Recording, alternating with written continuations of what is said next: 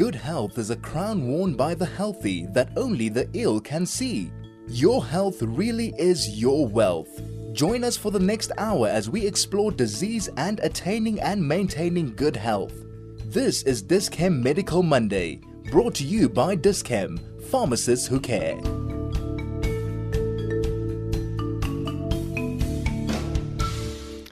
This is the Dis-Chem Medical Monday, and I'm Richard Sutton, author and performance coach. And today I'll be talking about something that is so pertinent, so relevant, and so much part of the times, and that is resilience.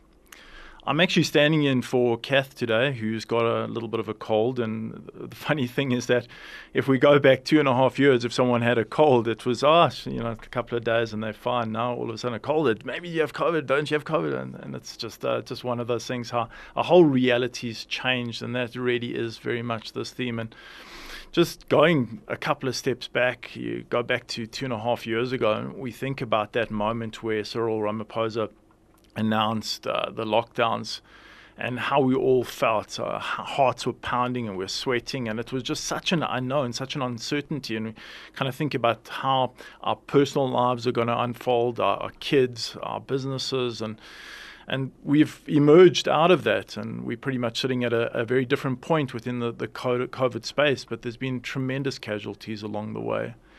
And the crazy thing is that just as we get out of this particular run, or this particular crisis, we enter into a new crisis, and this new crisis is the Ukraine.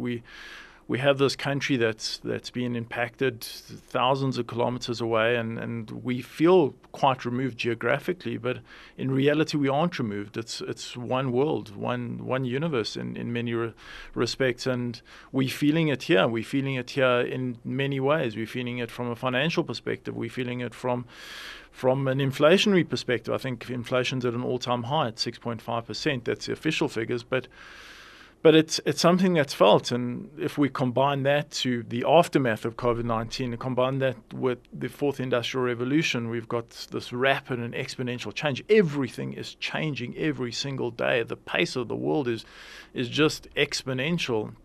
And we see it, and we see it with our children more than in any other area and in any other space. And we've come through the civil unrest in July last year, which was quite something for those who were in the middle of it, in the throes of it. And I was unfortunately in KwaZulu-Natal at the time. And we're also experiencing dramatic climate change, which is kind of fitting together with this incredibly large set. And we saw that with the floods in Natal again. Natal's been particularly hard hit over the last couple of years.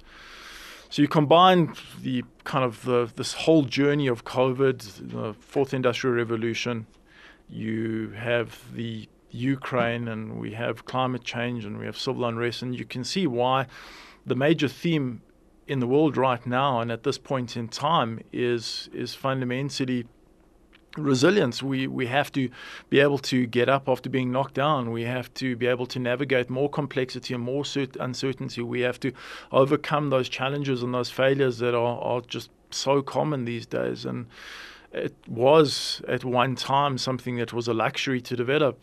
At this point in time, it's more than that. It's now an expectation. We all have to become resilient in the world that we live in.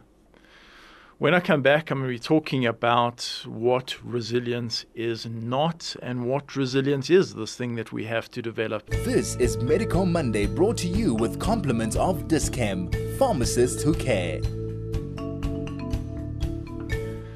I'm Richard Sutton, and I'm talking about resilience, this thing that we have to develop. And for the last 70 years, scientists and researchers were trying to unpack what it is, this element, this thing that's fundamental to survival and to success in our future. And for many decades, it was perceived that resilience is very much about mental toughness. It's about grit. It's about perseverance. And those are admirable and very necessary skills that we need to develop throughout the course of our lives. But what has been established, especially in the last 5 years, is that resilience is far more complex. It's far bigger. In fact, resilience is about 16 aspects that converge and that create this incredibly exquisite set. Some of them include the ability to protect the brain against atrophy. How we grew up as children actually affects our resilience. It affects our stress coping and stress responses. Our intrinsic personality, whether we're neurotic or optimistic, affects our resilience. The ability to develop our existing coping skills, but more importantly, acquire new ones, determines resilience. Support, social buffering, all kind of influential in resilience, as well as confidence, directed focus, cognitive reappraisal, health behaviors, metacognitive, the list goes on. I mean, there's so many factors. But at its core, if you have to deconstruct resilience and break it down into one thing, that one thing alone, what is it? And this was a lesson that I learned many, many years ago in 2007. So throughout the journey of my career, I had one aspiration, and the aspiration was to be part of a winning Olympic team. And that aspiration started when I was 10. And I worked my way up through different levels of sports, and finally the day arrived. It was the most incredible thing. I got this offer from the Chinese Olympic Federation to take on the role of athletic director for their national team. A massive, massive opportunity. And up until that point, it was all about kind of dreams and aspirations, and I never really understood the phrase, be careful what you wish for, because one day it might come true. But as it turns out, I kind of signed the contracts within a couple of weeks, and I was off to Beijing and very excited by this new role. Absolutely like head over heels. I mean, I couldn't tell you how. I mean, this was it. The dream that I had become a reality. And I arrived in Beijing, and it was a very different environment. A couple of days, and I realized there was no support structure. I was very isolated, no internet, no cell phone, etc. I had no control, no say over the decisions that affected me or the team. I was in the senior position, but I actually was completely marginalized, and it's a pretty stressful situation. The demands were very rigorous. When I said the demands were rigorous, it was 7-day working weeks. The hours were pretty long. It was about 7 to 11. It was just absolute kind of madness in many respects. But the funny thing is that so many of these stresses that I was experiencing at that time in 2007 were the stresses and are the stresses that we've really been thrown into the deep end, I might say, with COVID-19. Just excessive demands, long working hours, the nights converge into the days, the weekends into the weeks. So I think to some extent, everyone can relate to this. And I must say, the first month was okay. I was just kind of holding it together, piecing it together. Still kind of excited about this opportunity to be with a team that could win the Olympic Games. And it just got tougher and tougher and tougher. And eventually, my health started corroding. And I didn't understand why. I was doing everything I could to look after my health. And the first thing I was experiencing was just kind of run down and colds all the time and flus. And then it was physical pain, then I wasn't sleeping, and it just became more exponential. It just magnified. Every single week I was living on painkillers and antibiotics and whatever I can get my hands on just to get through the day. And that was a physical reality, but emotionally I started becoming very down and very dejected. I just didn't feel that I wanted to be part of this journey anymore, and it was a very hard realization. And I probably would equate it to mild depression. I can't imagine that it would be anything less. And then what also happened, or also unfolded, was I started becoming mentally checked out. I just couldn't think straight. I had no clarity, I had no focus, attention, goal orientation, motivation. Everything just disappeared. It wasn't me. And my whole personality had changed in response to the chronicity of the stress. It was just too much, too hard, too long. So how I got through this period is every single day at about 12 p.m. I would say to myself, one more day. I'll do one more day and then I'm going to resign. And I'd kind of finish the rest of the day. And the next day I'd repeat the cycle. One more day, then you resign. The truth is they wouldn't let me resign anyway. It was too close to the Olympic Games. But it was a way of getting me through this. And I just kind of was getting through getting through the process, but just hanging on. I was weathered and tethered. I had grit. I had perseverance. It was very clear. I had mental toughness. I'd been through things in my past that kind of helped me with these skills, but these skills didn't seem to be having an effect, the effect that I wanted or needed at the time. And it got to a point where there wasn't much lower I could go. And then I got this incredible break, this lucky break. And the lucky break was that I had a very extensive experience in the sport of tennis, and it was the national sport of China.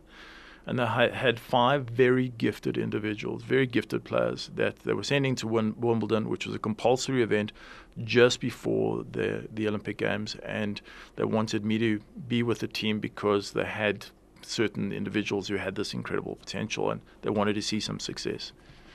And it was amazing. I get onto the plane, and I've got cell phone access again, and I'm back on the internet, and I've got communication with the outside world. And I arrive in London, and literally within 3 days of this new reality, kind of all the liberties and normal work days and less demands and having a voice again and seeing friends and socializing, being connected with the outside world, all the things that I'd lost and regained, all of a sudden, I was back to my old self. I was motivated. I had goal orientation. I was like, my mood had lifted exponentially. Physical pain disappeared within 3-4 days. It was like just unbelievable how my health improved. And we were going to be in London for a good period of time, 5 weeks. And the first week, amazing. Second week, amazing. Third week, pretty good. And we started getting kind of to the end of the tournament, and there was only one player left. Literally one player left in the draw, and it was absolutely nerve-wracking because she had got to the semi-finals, but she was facing a formidable opponent, Serena Williams. And Serena Williams, only Venus Williams had her number at that stage in time. And it suddenly dawned on me that we're going home. Even kind of with this incredible 4-week period behind me, it affected me, and it affected me pretty negatively. And I started feeling down, and all the symptoms of what I'd been going through in Beijing started re-emerging, the physical pain, and I thought, I've got to snap out of this. I've got to be motivated for this individual. And I rushed down to the gym to try and break the pattern. And it's in that environment something most spectacular, incredible change, and it changed my reality and definitely my understanding of resilience. And I'm going to tell you all about that after the break. This is Medical Monday, brought to you with compliments of Dis-Chem, pharmacists who care.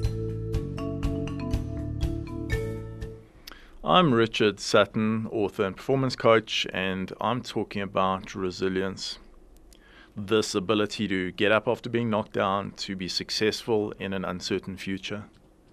So where I left off was that I had these struggles and challenges that in a certain environment, in a certain context, were overwhelming in terms of my emotional, mental, and physical states. And I'd now been almost unleashed in an environment that was so conducive to health and well-being, and I was really kind of thriving in that environment. And then the realization of a return to the old world, that world that had been so oppressive.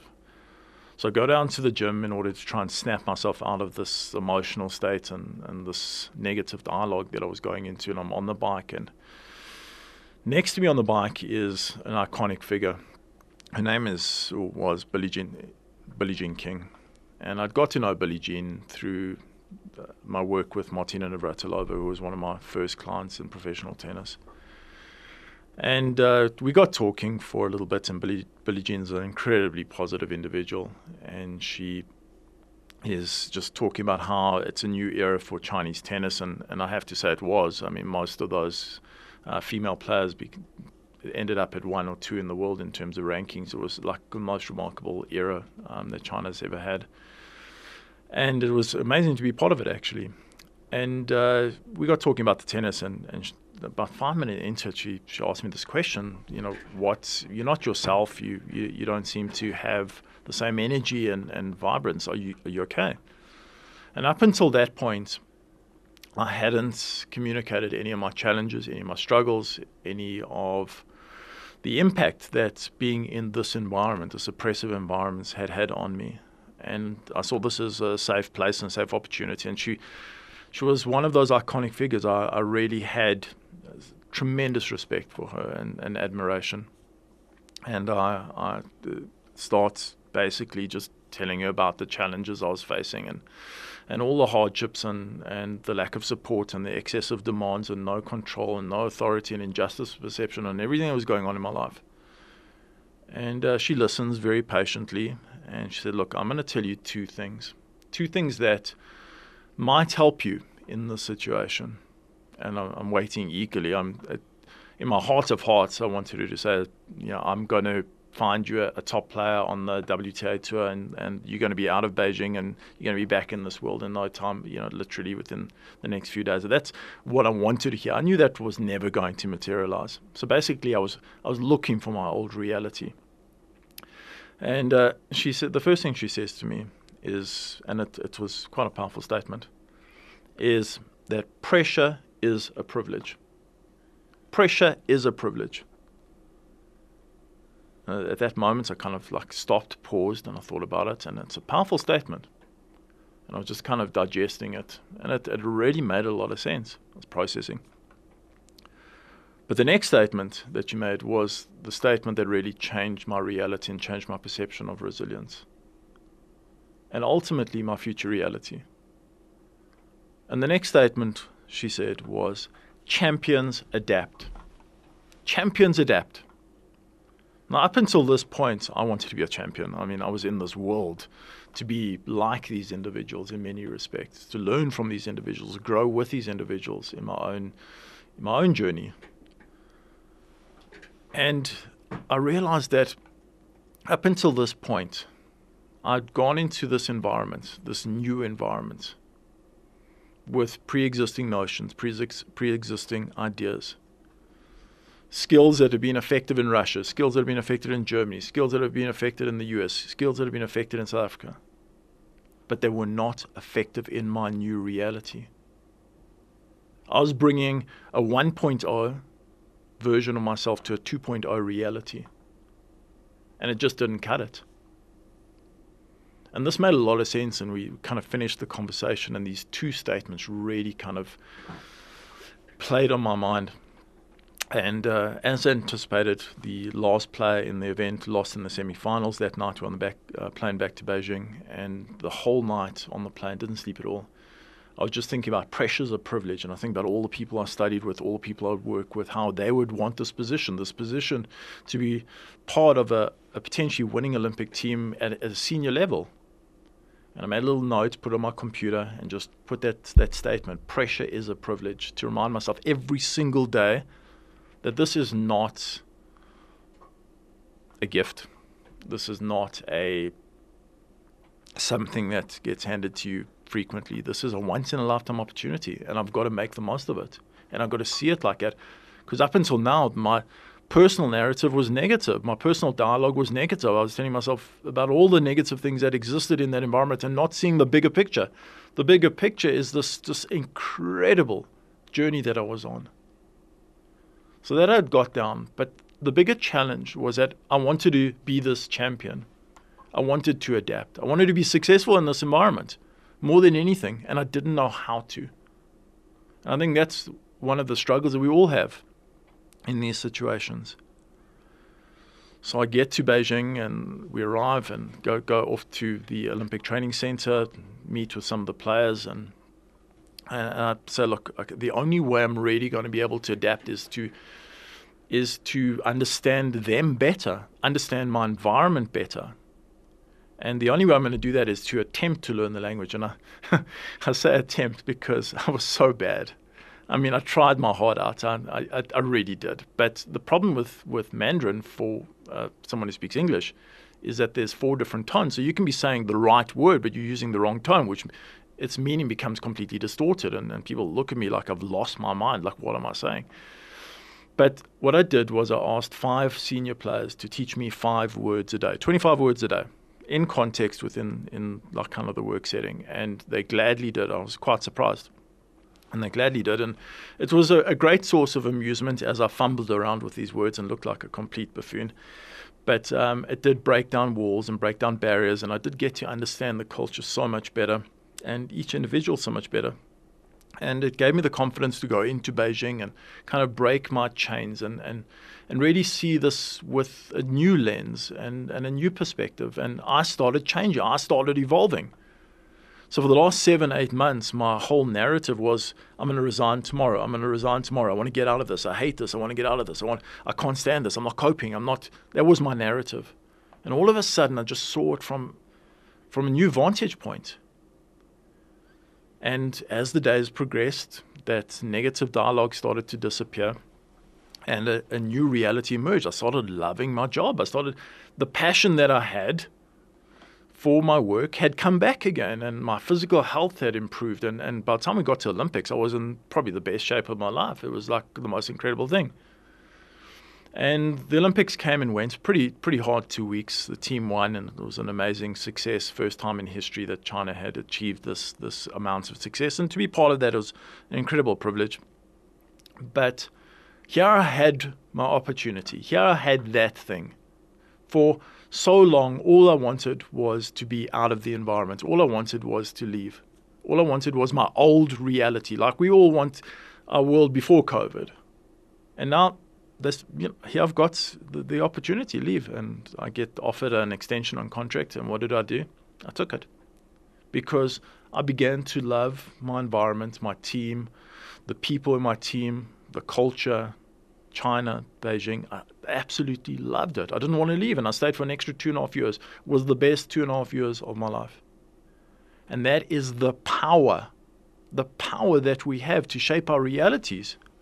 And if I were to say, this thing that we're looking for, if we want to overcome uncertainty, challenge, change, failure, setbacks, whatever it is, if we want to get up after being knocked down repeatedly, we have to successfully adapt within ourselves to stress, challenge, change, adversity. And we've got to do this mentally, we've got to do this physically, and we've got to do this emotionally. And there's been so much research in this space, but the real research articles and papers that have changed my perception of resilience emerged in around 2012. The first paper was a paper on 12 Olympic champions. So looking at 12 individuals within the sporting world who had been able to achieve success that was unparalleled. They were able to overcome setbacks, adversities, failure, pressure, obstacles, failures. And every time it counted, every time it mattered, they were able to pull out the gold. Now, I've worked with a lot of athletes. I've worked with over 500-600 Olympic, not champions, but Olympians. And one thing I can say is that our perception of what it takes to win a gold medal is completely distorted. We think it's just pure talent and pure ability. All athletes have ability. All athletes have talent at that level. There's a differentiator. And the differentiator is more emotional, mental than anything else. And this is what this study wanted to unpack, because it's a very well-known phenomenon that all individuals, all of us, no one is exempt from stress. No one is exempt from pressure. No one is not going to have a setback, an obstacle, and a failure. We're all going to go through that. We don't get a smoother path. Sometimes it happens when we're young. Sometimes it happens in the middle of our life. Sometimes it happens later in our life. Sometimes it happens continuously, which is more often the case.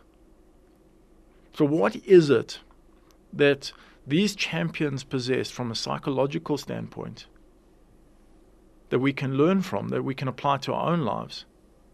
Because we often see the world of a sportsman so distant from ours, so removed from us. How can we relate to them? But the reality is, and this is going back to about 8 years old as an athlete, you're exposed to constant fatigue. Okay, no, I can identify that. Ongoing pain, can certainly identify that. Disappointment, can identify that. Failures, identify that. Financial pressure, identify that. Fragmented relationships, identify that. Isolation, identify that. Demands and intolerance, can identify with that. Politics, loneliness, can identify with that. Fundamentally, their world, their reality is an amplified version of our reality, especially following COVID. And the researchers were trying to unpack what it is, what these factors are. And that identified fundamentally 6 major psychological traits with 2 fundamental behaviors. But the most important of those fundamental behaviors that these Olympic champions possessed was the fact that every time they got into a stress, a challenge, every time they had a failure, every time they had a setback, every time they were subjected to pain, every time they had a disappointment, every time their world felt removed from them, the floor had been taken away from under their feet, they saw that as an opportunity to grow themselves. They saw that as an opportunity to develop themselves. They saw that as an opportunity to master their new reality. Now, why it's so relevant is that we don't choose these challenges in our life. They're imposed upon us. But this group of individuals chooses a life of challenge. And only a select group master the challenge. And one of the greatest examples of this ability to find the gift that's embedded in the crisis, and that sometimes you've got to dig deep because the pain is just so overwhelming, is the story of Jonathan Edwards. Now, Jonathan Edwards was one of those kids at school who was just damn good at everything, and it was so frustrating. I think we've all been there, where you just have these kids who can just, there's nothing they can't do. They're just like brilliant at everything, and he was that kid, and he was just good at every sport, and academically he was brilliant. But he was one of kind of those master of none and expert at everything. It's like a very kind of common situation, and his particular passion was the triple jump. He was pretty good at it, but he never won anything nationally. But he would win his school meets and his school events, and in competition he was pretty solid. But he wanted to pursue it. His parents believed in him, and there was strong belief from his father and mother, and they really believed he could do something with it later in life. But they didn't have a lot of confidence. And when I say a lot of confidence, they're confidence that he can just give up his education and go into professional sports. So what they all decided collectively is when he finishes school, he's not going to become a professional athlete. He's actually going to go and get a really good degree, a physics degree, which he did. And he nailed it, shot the lights out. Gets to the end of, finishes his degree, he's 23 years old, and he decides now he still wants to pursue this dream of athletic champion. So his thing is the triple jump, and he commits himself to 1 year of full-time training, full commitment to his passion. And he does that, and he kind of, all the disciplines that are needed, all the sacrifices that are needed. He's changed his diet, he's training all day, he's kind of, his relationships have been marginalized, everything for this goal. And incredibly, he's one of those guys that frustrates you because he can just do anything. Incredibly, he qualifies for the Olympic Games. 1 year of training, can you believe it? So he arrives in Seoul, this relative newcomer, completely intimidated by the environment, because here you got all these icons of the sport, and he places 23rd in the world in his first Olympic Games. 1 year of training. You can understand the motivation and the excitement. That is unbelievable. But he's not young. He's 24 years old now.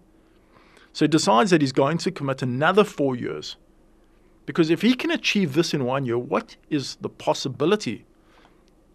What is the potential that exists in that 4 year period?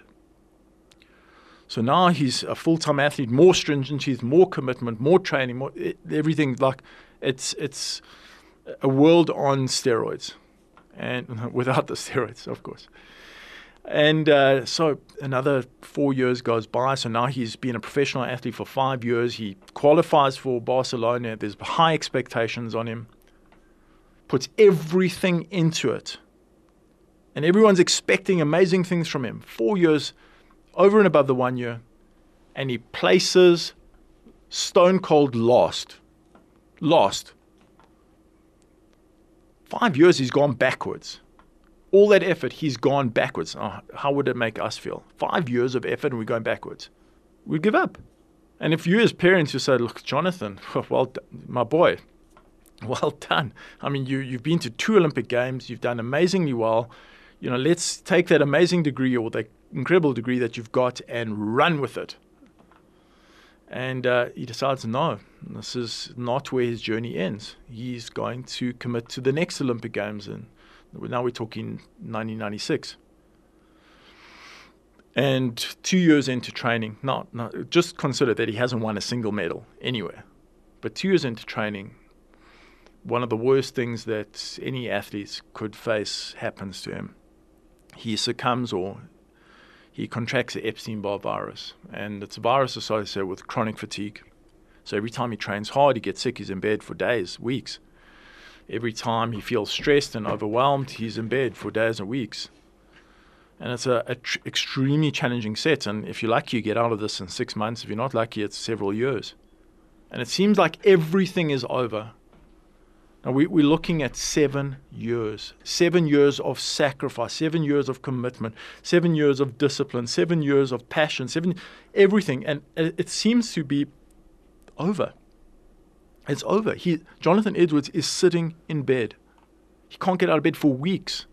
But instead of seeing it as over, he sees this as an opportunity. Because the one thing he realized he hasn't looked at is his technique, his jumping technique from a critical standpoint. And while he's in bed, he sees this as a time where he's going to review his technique and he's going to develop. He's going to develop himself as an athlete. He's going to find out where he's weak, where he's strong, and make some changes. And after the break, I'm going to tell you what those changes were. This is Medical Monday, brought to you with compliments of Dis-Chem, pharmacists who care. I'm Richard Sutton, author and performance coach, and I'm talking resilience. So now we have Jonathan Edwards, who's gone through 7 years of failures, 7 years of setbacks, 7 years of disappointments, and he's now in bed and he's reviewing footage of him jumping. And while he's lying in bed, he picks up technical insufficiencies. He identifies that he's not strong enough. There's like this fundamental overhaul of his reality. Now, for most of us with that setback, we just throw in the towel and we don't keep at it. And he was really persistent in this respect. But he makes a decision. He makes a decision that if he gets better, he's going to make these changes, these technical changes. He's going to make changes to his health, his strength. He's going to make changes to his life. He's going to be very adaptable and very creative in that adaptability. And remarkably, within a few months, Jonathan Edwards recovers, and he now applies these new ideas and new concepts to his jumping technique and finds a really good strength coach and improves his strength. And by the summer of 1995, he's a different jumper. He's it's remarkable.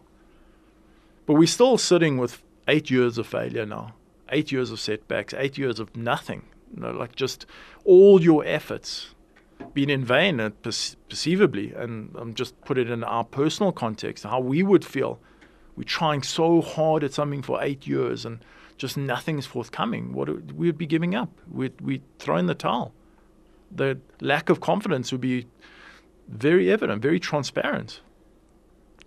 So he begins the summer season and he's jumping really well. These adjustments that were developed in that time of darkness, that time of crisis, they're paying off.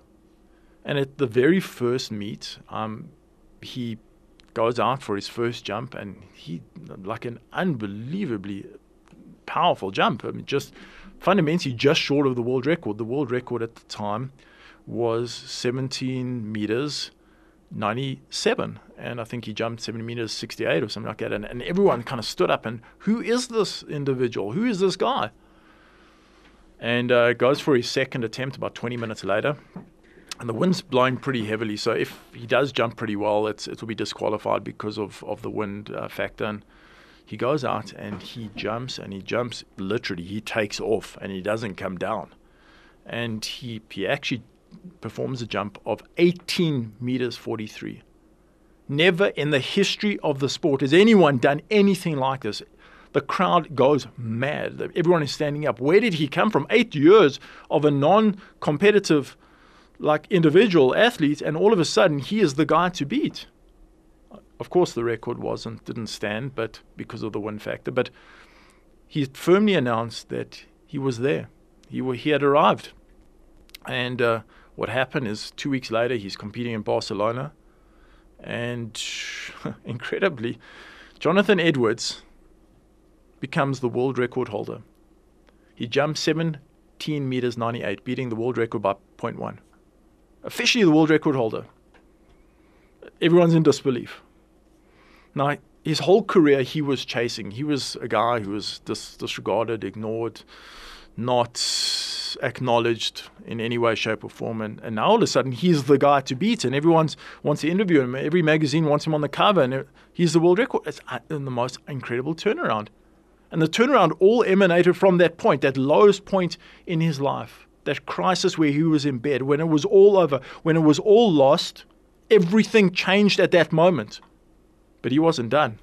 In August, it was the world championships, and there was this tremendous expectation on Jonathan Edwards that he needed to perform. He was the world champion. And it's a different pressure. And he goes into the world championship knowing this pressure and not being comfortable with this pressure. It's additional stress. And no one believed that he could cope with the stress. And he goes out for his first jump, and he's looking particularly explosive. And for some reason and somehow he soaks up the pressure and he jumps a new world record, 18 meters 16. The first time officially 18 meters have been broken. Not only is he the world record holder, he has broken a milestone. But he did something at that event that has never been done in the history of athletics. 20 minutes later, he goes out for his second jump. And his second jump, he jumps even further, 18 meters 26. Basically, 2 world records in 20 minutes. Now, here's the thing, is that we look at this, say, sure, that's amazing, from these dark days and all the failures. Now he's the world record holder when is this, 1995. The crazy thing is that Jonathan Edwards is still the world record holder in the triple jump. But he wasn't done. 1996, he was going to the Olympics, and he was in search of this gold. In search of this gold, wanting this gold so desperately. Again, now he's this undisputed world record holder. He is the guy to beat. No one can beat him. And he gets to the Olympic Games, performs incredibly. Never won a medal at the Olympic Games. And manages to get a silver medal. Just kind of couldn't put it together in the last jump or two. Now, he's pretty grey. At this stage, he's not a young man. He's probably the oldest competitor on the track. If you, Jonathan's parents, his friends, his partner, whoever you are, you're going to be saying to Jonathan, you got a silver medal. You're the world record holder. You've been through 3 Olympic Games. You've had 8 years of failures and successive setbacks, and you overcame it. You're the poster child for triumph over adversity. Go do your thing. Jonathan Edwards says no. His passion, his joy, his meaning in life is in search of this gold medal. And he commits himself another 4 years. Now, this is a very long career. 2, he's a very old athlete in athletic terms. And he again qualifies for the Sydney Olympics. And in 2000, Jonathan Edwards achieves the gold. Most incredible feat in sport.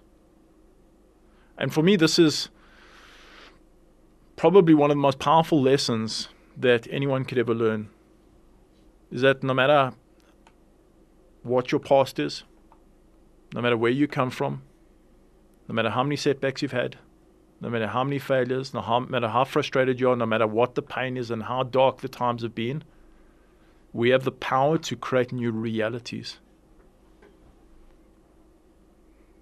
But that power is unlocked by something called cognitive reappraisal, which Jonathan Edwards was so good at doing.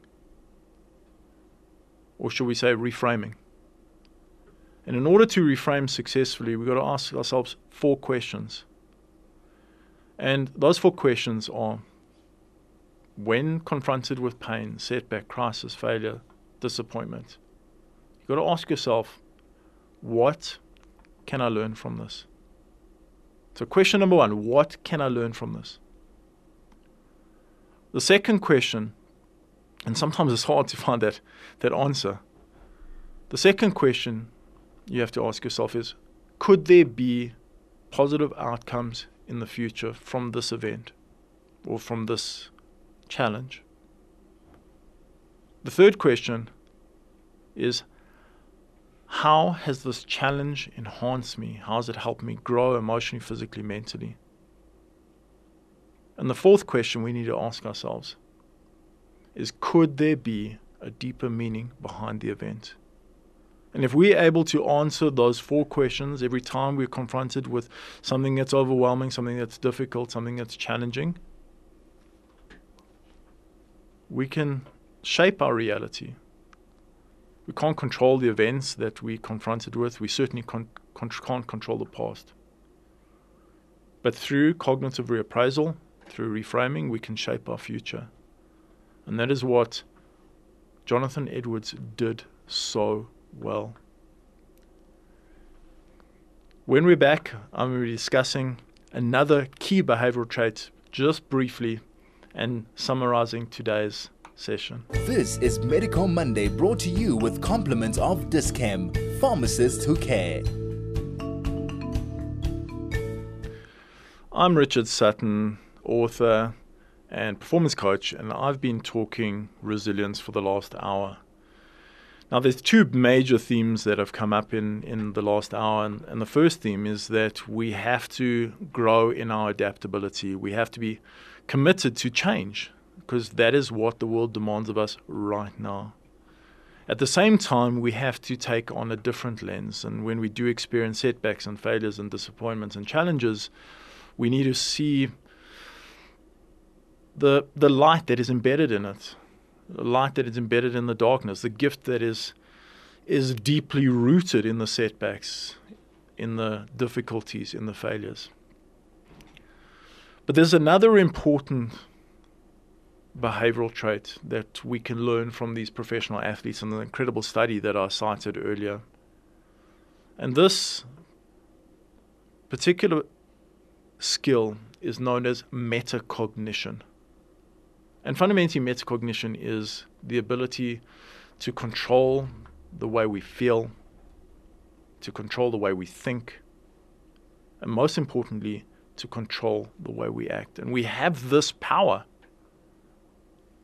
Now, in order to achieve this, it's not an easy thing. It's something that we're going to require tremendous practice and is quite difficult.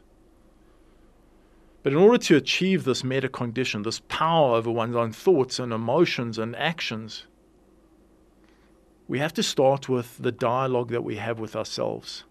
So often in life we get caught into this negative spiral, negative vortex, and everything we do and everything we say, we so hard on ourselves, and we have this perception that is very demeaning. How could I made this mistake? How could I have not overcome this challenge? How could I not seen that coming? Instead, we need to start nurturing our inner self. We need to have the conversation where we lift ourselves up and remind ourselves of the gifts that we have and the talents that we have and the abilities that we have and the mission that we have in life. And we have to change that dialogue. And there's some brilliant athletes who are really good at this and have tremendous success with it. Novak Djokovic is one of those athletes. But at the same time, we have to be open to a new reality. And so many of us were very closed off. We were waiting for COVID to end so we can go back to our old reality, our old world. And then we kind of became, I guess, just reconciled with the fact that the old reality is not coming back, but we're still not fully open to a new future. A future that we can create, a future that we can shape. But we have to be optimistic, which is another key factor in metacognition. Now, optimism is not toxic positivity, where what we do in any given situation is try and find the positive. We almost distance ourselves from the reality that we live in. Optimism is about acknowledging that this time, this place, this space is hard. It is painful. It is difficult. But I believe in a better future. I believe in hope. And optimism is about one word, is hope. And compounded with this, in terms of creating metacognition, is an important ability to apply different approaches to existing issues. And so often we get caught with the old skills that we developed at certain times of our life. They were very, very good then. And we're bringing them to this new gunfight, and it's not working. And we have to start exploring new avenues, new ways in which we can approach the challenges of our life, approach the challenges of our time. But a lot of this is dependent on goal orientation. And when it comes to COVID and the Ukraine and every factor that's affecting us right now, it's hard to have goals or goals to survive, to get to tomorrow. That's the goal. It's like a crazy thing. But for us, for humans, to feel fulfilled, to feel that we have purpose, have meaning in life, we have to be moving forward. We have to be growing spiritually, emotionally, physically, mentally. And if we are not growing on that level, if we are not evolving on that level, we slip back. And this is the time to put back those goals, not those lofty long-term goals. I want to be in Israel when I'm 74 or whatever it is. It's too far removed. It's goals right now, this week, this month, of the next 2 months or 3 months. What do I need to achieve in my personal life, in my family life, in my spiritual life? What do I need? Where do I need to go? And then lastly, we have to remember one thing, is that all the high-performance cultures of our time, whether in business or in other contexts, are largely drawn from sporting philosophies and ideals. And unfortunately, these cultures forget one thing, is that these models are built on this push-pull factor. There's a time to give it everything, and there's a time to rest and recover. And that is that big piece, is that when we're in crisis, when we're under stress, we become hyper-vigilant. We don't shut down until we have the solution. You've got to compartmentalize. You've got to take a moment in every single day to wind down in order to create balance within self. And this is really where I just want to wrap up. There's been a lot to take in, a lot of very important messages, and if we're able to apply it to our lives, it can really enhance and change our lives. But I think, in summary, the world is an uncertain and challenging place, and we have to become more adaptable, and we have to reinvent ourselves constantly as part of this new reality. We also have to start looking at challenges with a new lens. And there's so much more to this narrative, so much more to the story. And I hope that I'll be able to take you through the next journey in the very near future.